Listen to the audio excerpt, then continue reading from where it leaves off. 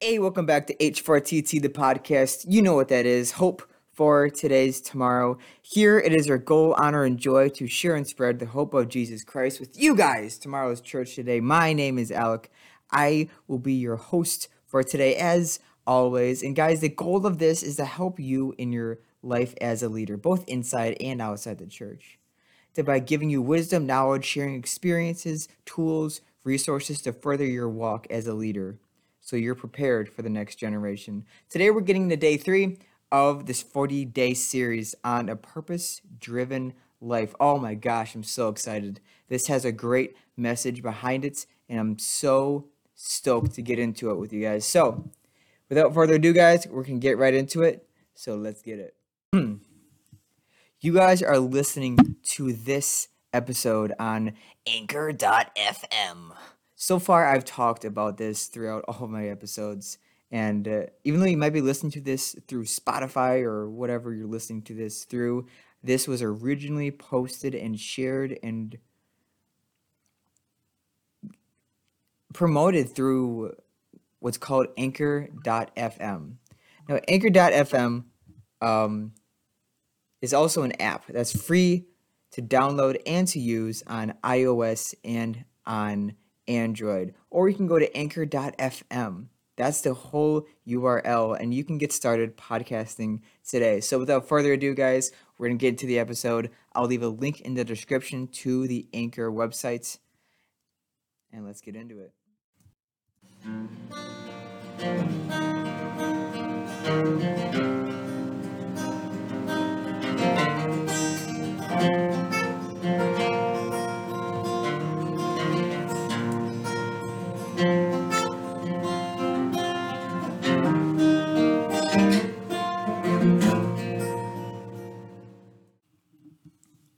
I am so excited to get into today because I know for a fact that this is going to benefit somebody.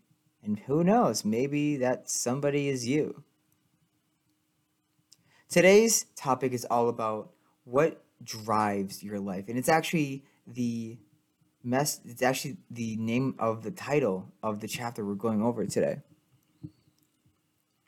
Oh man, does this chapter just dig into the possibilities, dig into all of the possibilities actually of what might be driving your life. And this chapter was very impactful for me, and my hope and my prayer is that it would be very impactful for you as well. So without further ado, we're going to get right into it. Now this chapter starts off with a verse from Ecclesiastes 4 verse 4. And for the past few days, we've been using the Contemporary English version, or the CEV, and this is one version of the Bible. But we're going to get right into the English Standard Version, which is what we always go with on this podcast. And it says, "Then I saw all that I have toiled, the skill of work that came from a man's envy for his neighbor.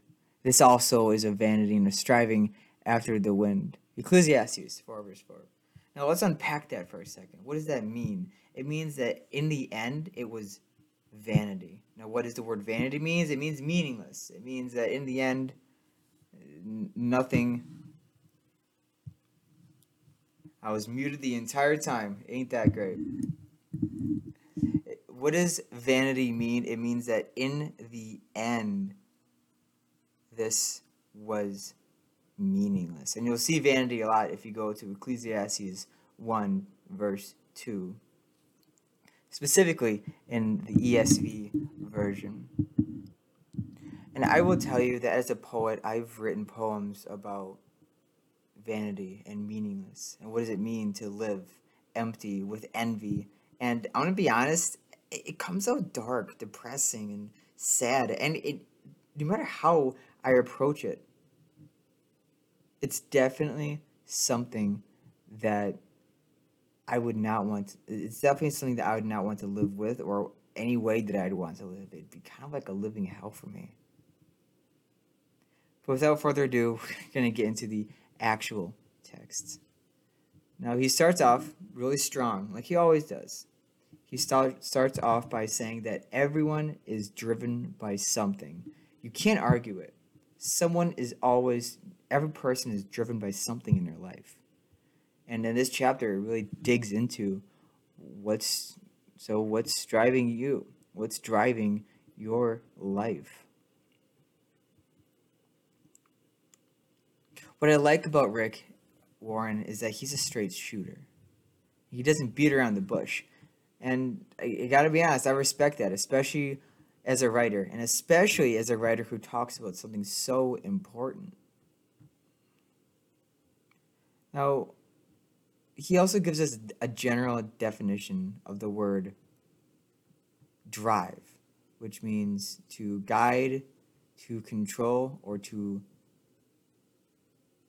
direct. And honestly, when using words as powerful as control and direct, I definitely don't want something that's going to lead me down the wrong path. So we need to be able to, at the end of our lives, look back at what we did in our life and go, I was driven by what made me happy and what in the end made sense.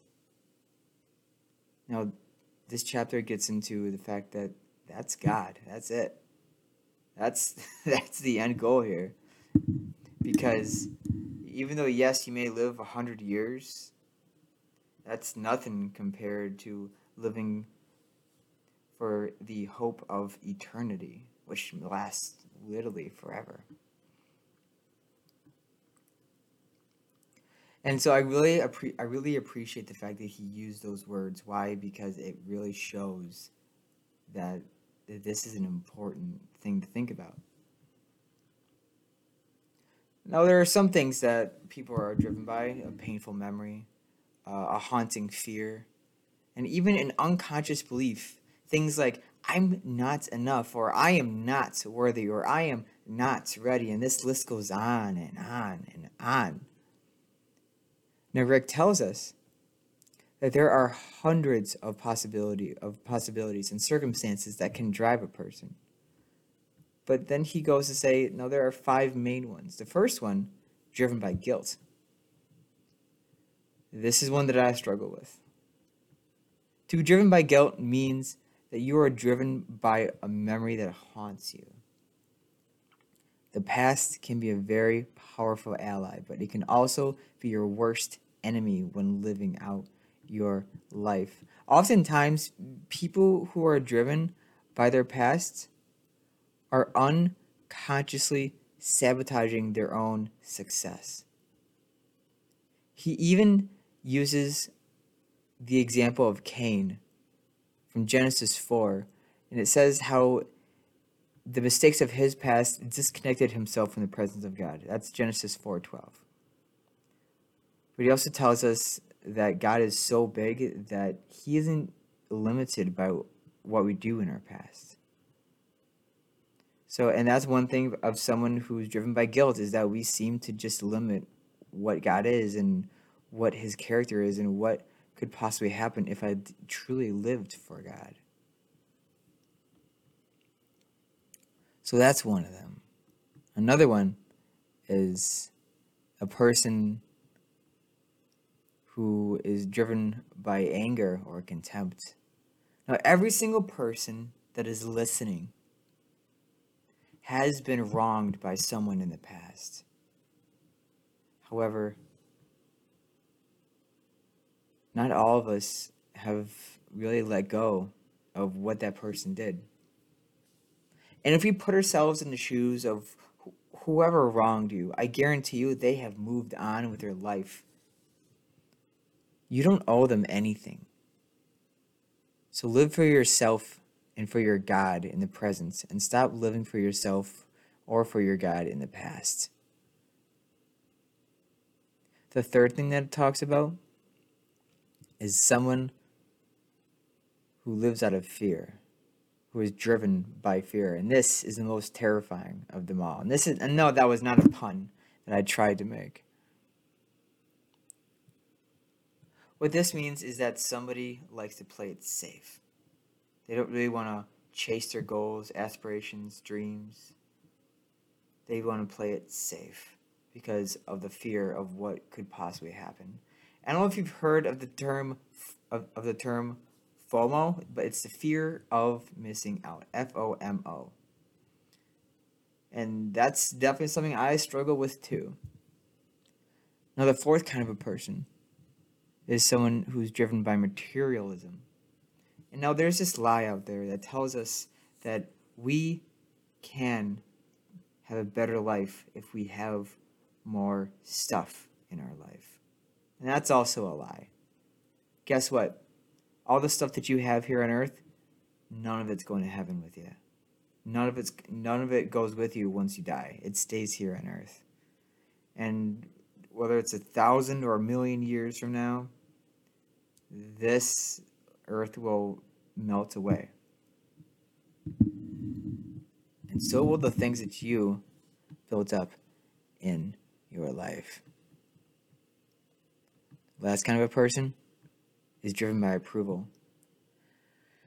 I'm starting to think that this book likes to beat me up a little bit because this is definitely something that I struggle with too. And unfortunately, I know in my heart that I don't need approval, and yet here I am struggling to gain it.